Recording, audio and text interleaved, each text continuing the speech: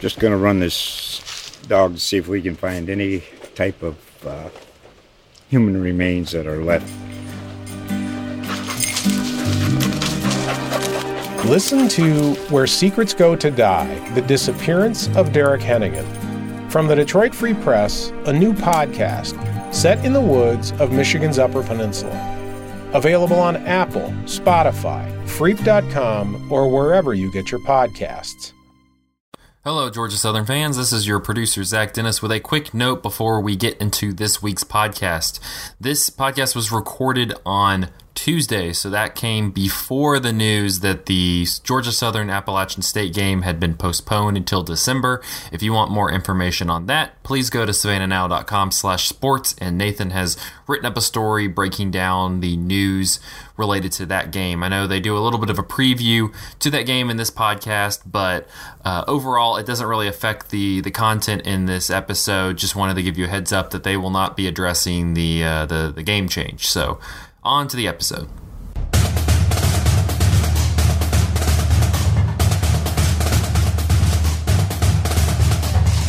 Oh, he will.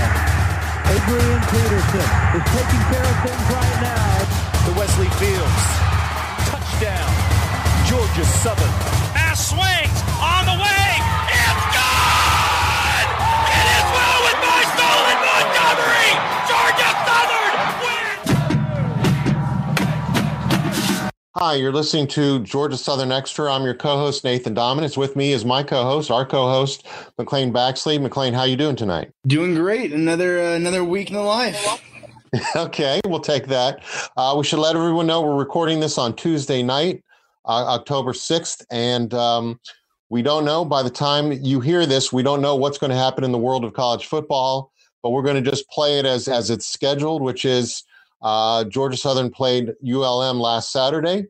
They won 35-30, and the Eagles are off this weekend. Their next game is scheduled for October 14th, 7:30 p.m. at Statesboro at Paulson Stadium against Appalachian State. And we're going to talk more about that game on the next podcast next week, a little closer to game time, and we'll touch on it today. But let's spend our time right now talking about Georgia Southern, Louisiana Monroe, and Georgia Southern now being 2-1. And it was another close game. So, McLean, how is your heart right now? It was just another week, 3 games in a row where it's come down to that final play. I think Georgia Southern fans would die and love a comfortable win where they can kind of sit back and relax the fourth quarter. But they keep you invested. They keep you watching the screen and checking the stats up to that 0-0-0. So it's been exciting to watch for sure. It's almost like you couldn't make this up because everybody remember back, the season was supposed to start at Boise State. That didn't happen. Then the home opener became the season opener against Campbell, an FCS school, which on paper, we didn't really know Campbell yet. It was the first game for both teams. We knew they had a really nice quarterback. We knew they had a big offensive line. But the prediction was Georgia Southern was going to win handily. It didn't happen that way. The game went down to the last play, the last couple plays. Campbell had scored with 15 seconds left, went for the 2-point conversion, missed it, and needed to get an onside kick to have any hope of getting the ball back with just a few seconds left. Didn't happen, so Georgia Southern was able to escape 27-26. And you remember your thoughts at the time about, is this the real Georgia Southern team, or do we just say, hey, it's the first game jitters? They were out 33 players for various reasons, and we're just going to write this off as a win is a win. Was that kind of the thinking at the time? Definitely. I mean, I think you've got 33 guys out, a lot of them starters, especially on defense, and Campbell and the Fighting Camels took advantage, and Haj Malik Williams, won FCS Player of the Week after that performance, and they showed that they had difficulty stopping him. And then the next week or 2 weeks later, against Louisiana, totally different team. They didn't pitch a perfect game, but it was pretty close to it, especially on offense and draining the clock and doing what they wanted to. And it came down again to that last play where Louisiana drove the distance and nailed a 53-yarder to win a walk-off at home. Yeah, and it's almost a reversal, not only in the outcome being a loss instead of a win, but because Georgia Southern was the heavy underdog against a Louisiana team that already was having a great season. They were a preseason favorite, if you will, or co-favorite to be one of the best Sun Belt's top one or two teams, along with Appalachian State. And Georgia Southern was the upset-minded team. They were the Campbell in this matchup. And they almost pulled it off. I think they probably felt they played well enough to win. Would you say? Yeah, I mean they were ranked. They're ranked again now, but they were number 19 at the time, and I mean Georgia Southern gave them everything they could, and I think Louisiana is going to be winning the West, winning the Sun Belt West, and proving that they're one of the top teams not only in the Sun Belt but in the Group of Five, and a team that could compete for that. New Year's Six bid, down the stretch. So it was a low-scoring game, 20-18, in favor of Louisiana on that 53-yarder by Nate Snyder, a kicker who was not very good. I think he would acknowledge that. Not very good start to his season, and the odds seemed to be favoring Georgia Southern. So there was almost at that point, not before the game, not during the game, but at that point, there was almost a disbelief like, he's not going to make this. And they were the ones celebrating. The Raging Cajuns were the ones celebrating. So you have another game the next week against another Louisiana team in Louisiana. But once again, the roles were reversed. Georgia Southern was the heavy favorite. ULM was 0-3 and it looked bad in the 0-3. If you guys heard our podcast last week, we learned all about how many struggles were going on with the Warhawks. They only ran for 7 yards a week earlier, and they have one of the best running backs in the conference in Josh Johnson. So on paper, it was supposed to be Georgia Southern with one of those comfortable wins that you were talking about, not down to the last second. But what actually happened, McLean? It went down to the last second once again. Yeah, I mean, there were several times in that game where Georgia Southern could have put it away, go up by several scores, and really just kind of rest their players and like you said, come away with a 3 touchdown win like they on paper they were supposed to. But a couple fails to convert a third down or turnover here or there. I mean they gave everything they could to give ULM a chance. And I know the famous quote about any given Sunday and any given Saturday night it could happen. So, ULM, that might have been the best game they ever played, playing every game like it's your last, because it might be in this, culture of coronavirus. But, I mean, they gave them all, finishing with 426 yards on 73 offensive plays is crazy. And, they're still, ULM is still 0-4, and Georgia Southern's now 2-1, 1-1 in conference. In the Sun Belt play, but I mean, it was a game that took all 60 minutes.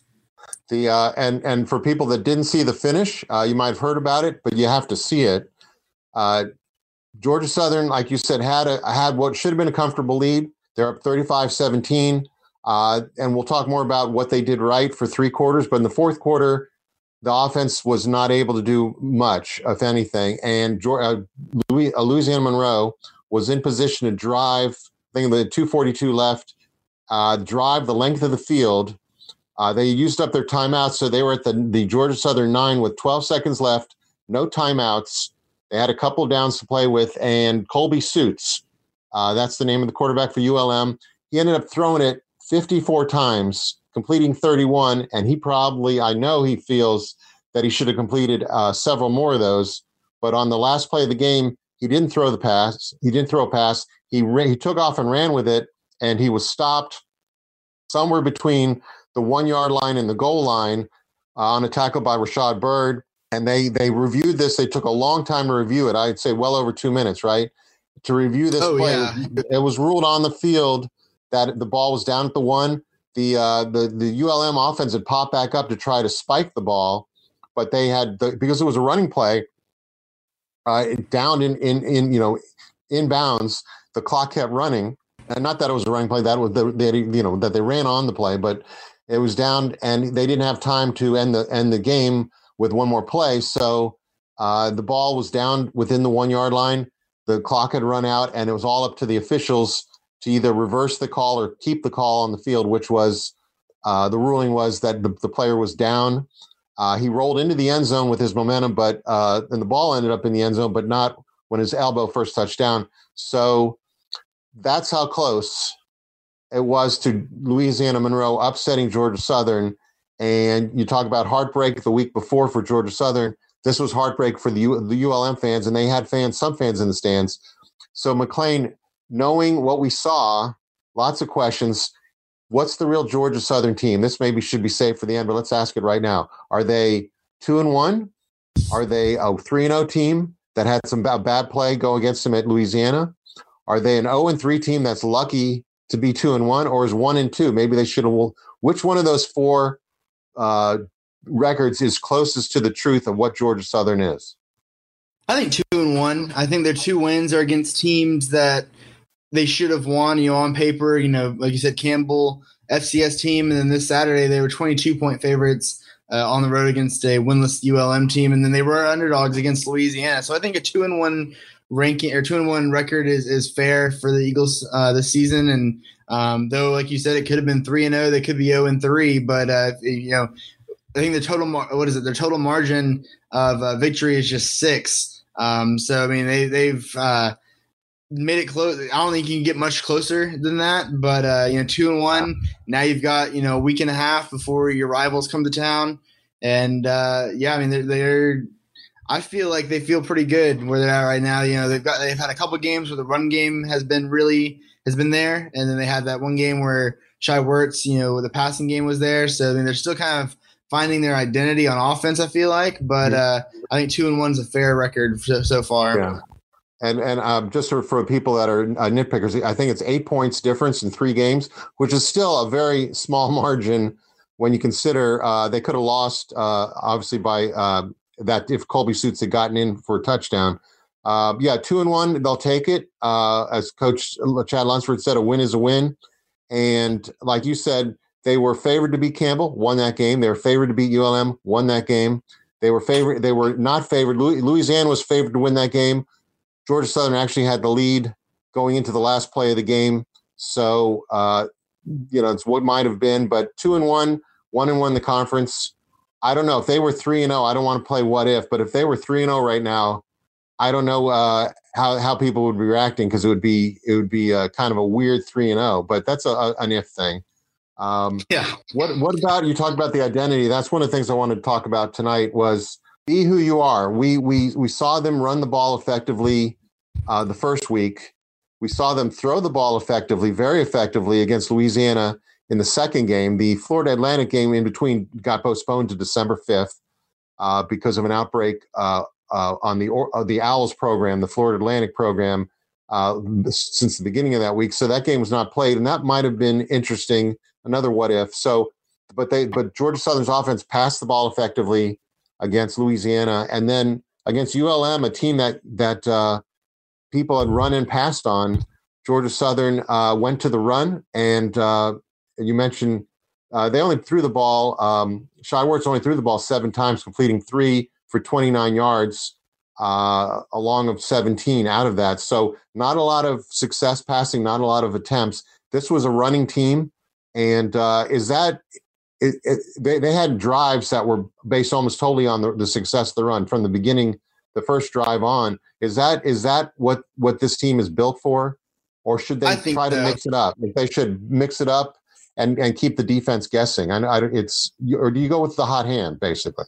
I mean, I think, since 1983, they've been a running team, and this year was no different. They had 4 guys that rushed for over 30 yards on Saturday against Louisiana Monroe, led by J.D. King's 196 yards on the ground. And so, I mean, I think, but then with this year, with Werts being able to succeed and having the success through the air, I think it's a great backup plan in that when you have these, 3rd and 8s or 3rd and 9s, and or you do want to keep the defense sleeping or catch the defense sleeping, having that opportunity to throw and having that weapon, that secret weapon kind of to throw and be accurate and be fast and be, Werts has gotten a lot smarter with the ball. I think that's just a great, thing you have in your back pocket. But I think your bread and butter is running. You've got 4 or 5 guys that could start on a lot of teams all in your backfield.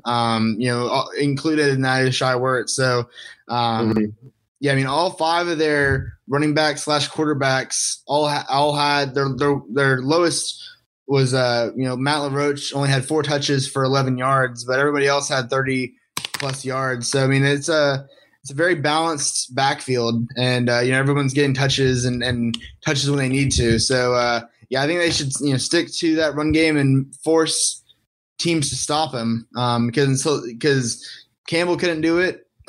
Louisiana Monroe couldn't do it, and whether it's App State or Troy or Coastal or FAU at the end of the year, force that defense to stop all 4 of your runners, and then you can use Wirtz's arm to convert plays. Yeah, I think there's 2 big points, and you've touched on. One is you take what the defense gives you, and I would think every defense is going to load up and prepare as much as they can, maybe on a short week or a week and a half, like App State's going to have now that they're not playing this Wednesday.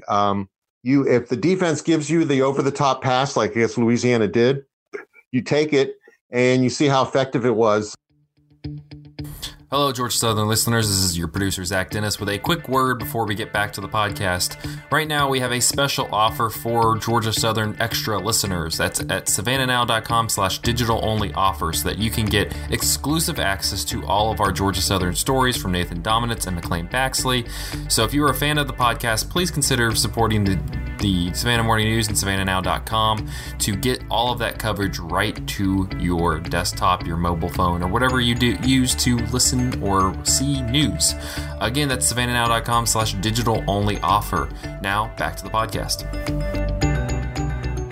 But like you said, you want to go with what works, and it's the running game. And the runners are a very effective. J.D. King, let's talk about him first of all. 21 carries, 196 yards. He had that 62-yarder on the opening drive that kind of definitely set the tone. But he's not a guy that avoids contact. In fact, he kind of thrives on being a bruising, punishing runner, which we talked to Chad Lunsford about on Monday, after the game, a couple of days had settled in, and he talked about how strong a runner is, how he keeps his legs pumping, and he's great on yards after contact. He averaged 9.3 yards a carry. Now that's a mathematical answer, but in terms of the eyeball test, what do you see when you see the ball handed off to J.D. King off tackle? What do you see happening? He's electric. I mean, he like you said, he invites those hits. He kind of lowers his shoulder. He falls forward. And then if he can get to that outside, if he can find that hole, he got a burst of speed that you said, can go for 62 yards down the right side. So, I mean, he is dynamic and strong. And, I mean, he picked up 196 yards. And I think this game was all about him. I think, the team voted him player of the game on offense this week, but there's been other games where he's had 100-yard games, but it's been really quiet, and that's just who he is, and able to pick up, he's at 90 yards, you didn't even think about it because so much more is going on. But he is so this is the guy that when they recruited him from Oklahoma State, when he initially went to Oklahoma State, this is the guy that they were looking to get, a guy from that can squat heavy. He's got huge shoulders and can really punish a defense both physically and, yard wise, and just continue to go forward. And he's quick as well. So, I mean, he's and you talked about a little bit about, the diversity of the running backs. You got him, and then you got, Wesley Kennedy, who's a lot faster, more quick, more agile. And he's not going to be the guy that, can carry 3 guys down the field.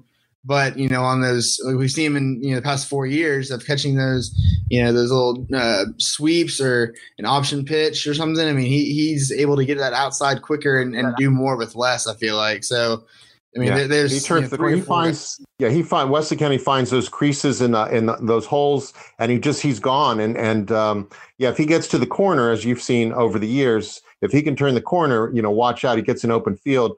J.D. King kind of makes his own way, kind of creates his own space in there. And then, like I said, if he does have some room to run, but 21 carries, that's punishing. 21 times, you multiply that out in a game with how many hits he would take on a play, then you multiply it out a course of a season. You better have a whole stable full of runners, or maybe J.D. King doesn't play with shoulder pads. It sounds like what you said. He's just going to be a really tough problem for any defensive line. And maybe by the time the fourth quarter rolls around, he wears them out. But like you said, they have more than 2 runners, although there are two guys that would be all conference candidates, certainly. Logan Wright showed what he could do on the few chances that he had. Tell me about what you saw. He had a 17-yard touchdown run where I think if they had 11 guys tackle him, it wouldn't have mattered. I mean, I don't mean to exaggerate, but there's at least 3 guys that he carried into the end zone on that play. Yeah, I mean that's who he is. He's that bruiser guy, the guy that, it's a 3rd and 2. You need those 2 yards, and you can't just give it a quarterback sneak with Wirtz, and so you're going to give it to Logan Wright to burst up the middle and get there. And yeah, I mean that's who he's been the past couple of years since he's been there, and he's not one to be overlooked. And I think that's what's good about him is that he, you prepare for J.D. King. He's towards the top of the conference and yards. You prepare for Shai Wirtz because he's the quarterback. Every play starts with him. You prepare for Wesley Kennedy because he can do it all. Left over is Logan Wright, who you might know a little bit about. He doesn't get as many touches. He's on the field as much, but he's just as powerful and just as quick and similar to Kennedy. Kind of make a 2-yard run into a 10-yard run pretty easily. So he's the bruiser of the guys, and he's made his impact count for sure. And they seem to trust Matt LaRoche as well. He's been around for a while too, and it's good to have those guys to spell each other. J.D. King was interviewed after the game and asked about the different running backs, and like we would call them change of pace to a point. And certainly none of them run like Shai Wirtz runs exactly. None of them run exactly like how Wesley Kennedy runs. So J.D. King said, they learn from each other, and I think there's a strong bond. You had written before the season about this experience on offense, and the coach at UL, Matt Viator, talked about how Wirtz, Kennedy, and King, it seems like they've been there forever. They're all seniors, Shai Wirtz being a redshirt senior. Of course, J.D. King had transferred in. Wesley Kennedy's been there all 4 years. Have they been there forever? Do you see a little gray in their beards? And are other teams tired of them? Because they do have a lot of experience. No, and that's the interesting thing is that it feels like they've been around. I mean, Shai for sure. I mean, this is his 4th year starting, and he's been the starting quarterback all 4 years. But with Kennedy and King, I mean, this is only King's 2nd year in the Sun Belt, and he's already made a name for himself as one of the top runners in the Sun Belt. And then Kennedy still seems so young, and maybe I don't know, but I mean he could he's stronger than I'll ever be. But I mean he seems like he's been around for a while just because you hear his name so often. Because most of the times he gets the ball, it's going to be a 30-40 yard either a reception or a run. And he scored a lot of touchdowns in his career. So I mean they've been around for a couple. They have that experience. I think I made a tweet about it the other day about Shai and JD and just their chemistry. And Shai, when he pitches the ball out, he kind of pitches it forward so that JD will run right under it and catch it. And he's already it's like a baton in a track meet. That chemistry has been there, and you can tell in this offseason especially their chemistry has gotten better, their communication's better, and just their raw talent has gotten better on all 3 of them. So it's been exciting to watch these first 3 games, and for past 2 games with Kennedy involved. Well, you also made a great point. They had no turnovers in that game, unless I'm wrong. They had no turnovers, no fumbles, no interceptions, and that's key. When you have an option offense with all those pitches, you see what happens with a team that's not clicking, like say Georgia Tech, where they could run for a ton of yards, but they also have some costly turnovers. That's kind of the bargain you make when you do an option offense. Georgia Southern, this is a lot of credit to Shai Wirtz, and like you said, all that preparation. He puts the ball where the runners can get it. He throws the ball where only the receivers can get it. Most of the time, I guess he's thrown interceptions before in his life, but they played in terms of a game that was so close where turnovers would have been what changed the course of the game, and they did on special teams. And I wanted to get to that. You take away 1 or 2 plays on any of the 3 games that Georgia Southern's played, and you might have a different outcome. And especially you take away the block punts. The player of the week partially blocked 1 punt, which set them up in great field position, I think around the 50. And then he blocked a punt that Rashad Bird, who seemed to be the man on the spot where you needed him the most, he covered that ball in the end zone for a touchdown. And that ended up being the winning points because Georgia Southern did not score in the 4th quarter. And that was a 3rd quarter play. So special teams, offense, which brings me to the defense. And I know we have a long answer to this question. Talk about how good the defense was last year when you have NFL talent cornerbacks. And then what you have now, no offense to the cornerbacks there now, but you haven't been at full strength. You have inexperience. You have guys that haven't started a lot. You have guys that are still out, like Duncan, are still out, haven't played yet this season, if I'm correct. What's your take on the shape of the pass defense right now? Because, you got Raymond Johnson, great pass rusher. You got CJ right back. He fills the middle. But what are they going to do about a team like a Louisiana Monroe that has a quarterback that's willing to throw it up there 54 times and probably should have completed more than 31 of those passes? And that was after he lost his all-conference tight end Josh Peterson to an ankle injury, I believe. I think that was late in the first half, and if not early in the third quarter. He was not at full. He did not have all his weapons, but he certainly put a scare into everybody with the way they were able to move down the field when they had to, and they went 5 for 5 on fourth downs. That's the losing team, went 5 for 5 on fourth downs. You don't hear that a lot. So what's your opinion of the current state of the pass defense and where it could be headed in the near future? I mean, that's the thing, is we haven't seen them at full strength. Like you said, Kendrick Duncan's still out with some injuries, and Darrell Baker's been in and out with injuries and suspensions and COVID, and everyone. We haven't seen the full pass defense, but as of right now, through 3 games, it's been rough. I think when you have Hajj Malik Williams, who, yes, he's very good, but when he was able to just go down the field with ease in the Campbell game about a month ago, I mean, that shouldn't happen against a Division I team that has aspirations of playing for a Sun Belt championship or championship in general. And it seems to me that they're relying too much on that experience, in the defensive line, and then in the linebacker core. Raymond Johnson, CJ Wright, Justin Ellis, Rashad Byrd at linebacker. So there's a lot of core up there, and we see in the first half, against Louisiana and against Louisiana Monroe, that's good enough. They're able to plug the holes. They're able to get to the quarterback to pressure him and maybe get a sack or stop for tackle for loss.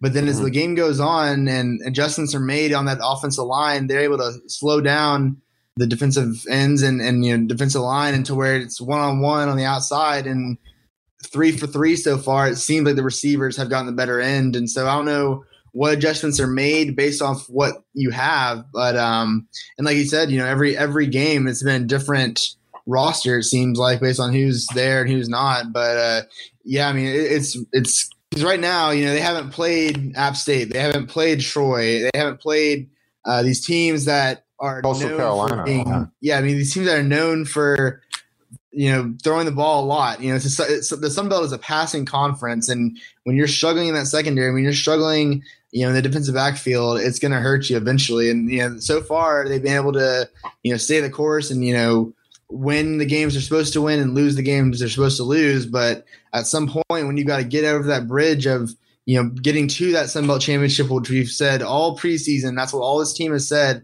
is that they're not satisfied with just beating App State and Georgia State. They're not satisfied with competing with the top teams in the country. They want to play and win a Sun Belt championship.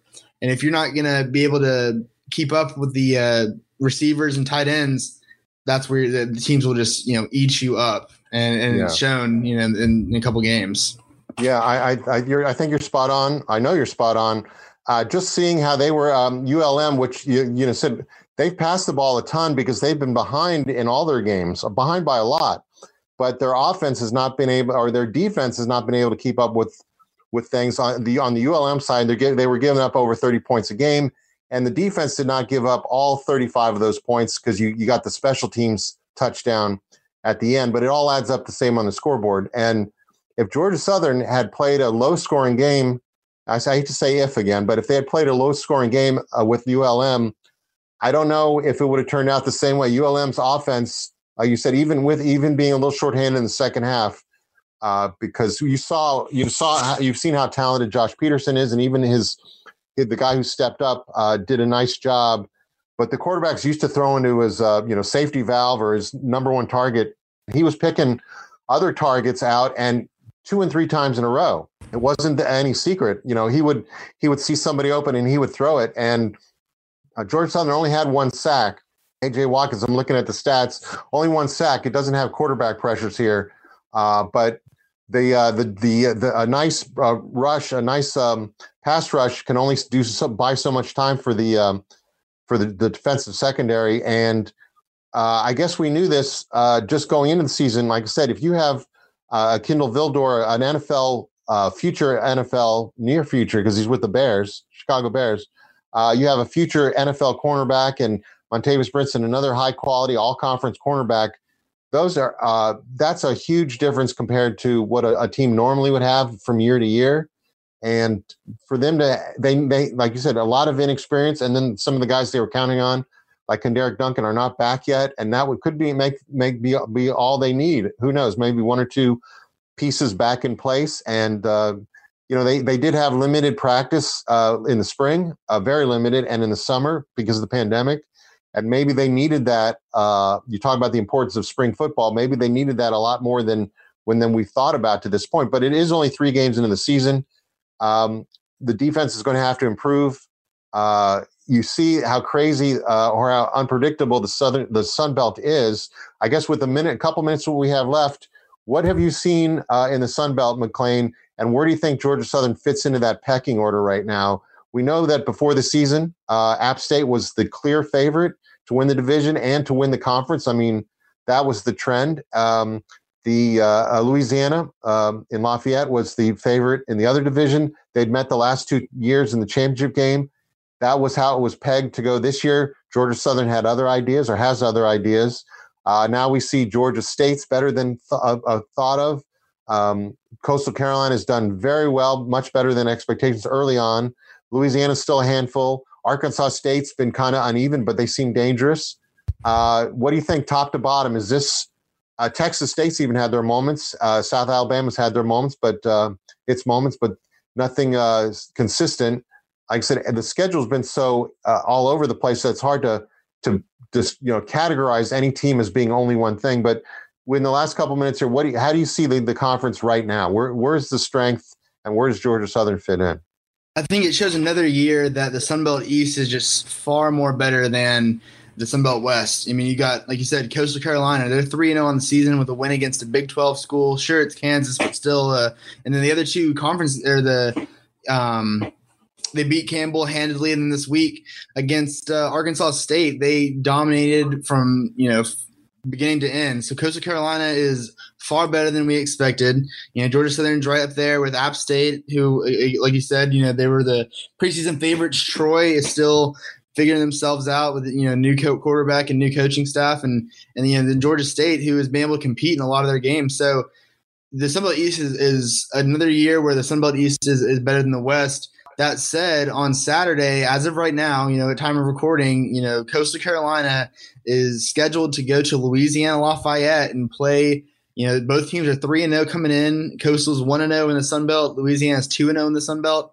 Will that be a Sun Belt championship preview, or will that be exposing the Chanticleers, or will it be exposing the Cajuns? We'll find out, hopefully, on Saturday if they get to play. And then the other big game is next Wednesday. When we'll talk about this again later, but when App State and Georgia Southern play, those two have been towards the. App State has been the breadwinner of the Sun Belt the past 4 or 5 years, but Georgia Southern's been right up there with them. If Georgia Southern is serious about they have a game. Fortunately, they have already gotten one game out of the way. Unfortunately, they already have a loss in conference, so they don't have that buffer because Coastal Carolina is still undefeated.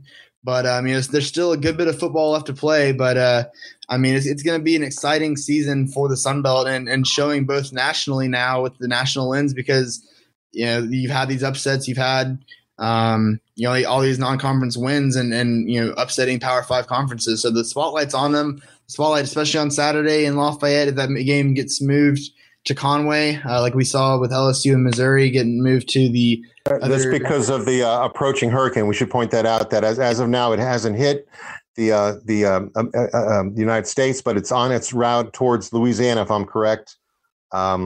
So yeah, you hope to get the game in somewhere, and that everybody is safe and it's all handled safely. Between the pandemic and the weather and just the number of players that could be missing for any reason, whether it's football related or pandemic related or other.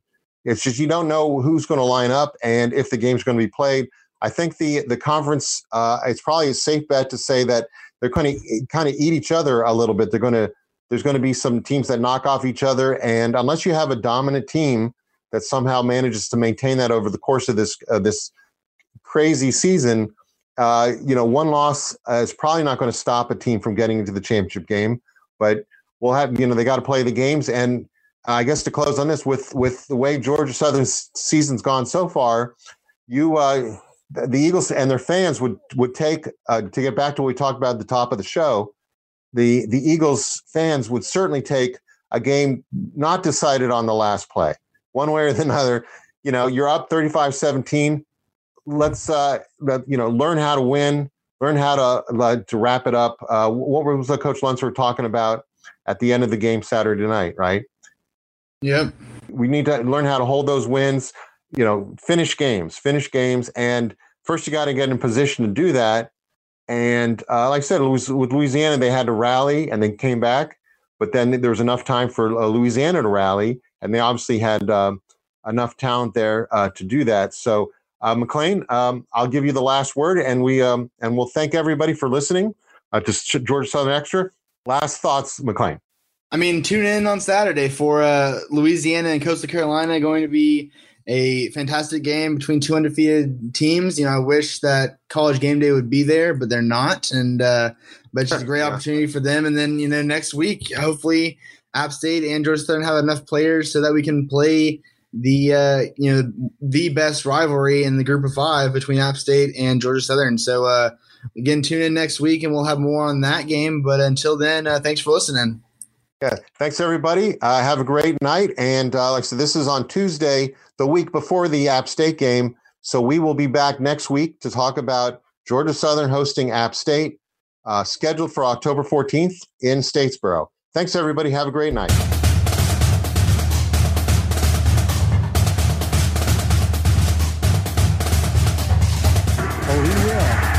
Adrian Peterson is taking care of things right now. To Wesley Fields. Touchdown, Georgia Southern.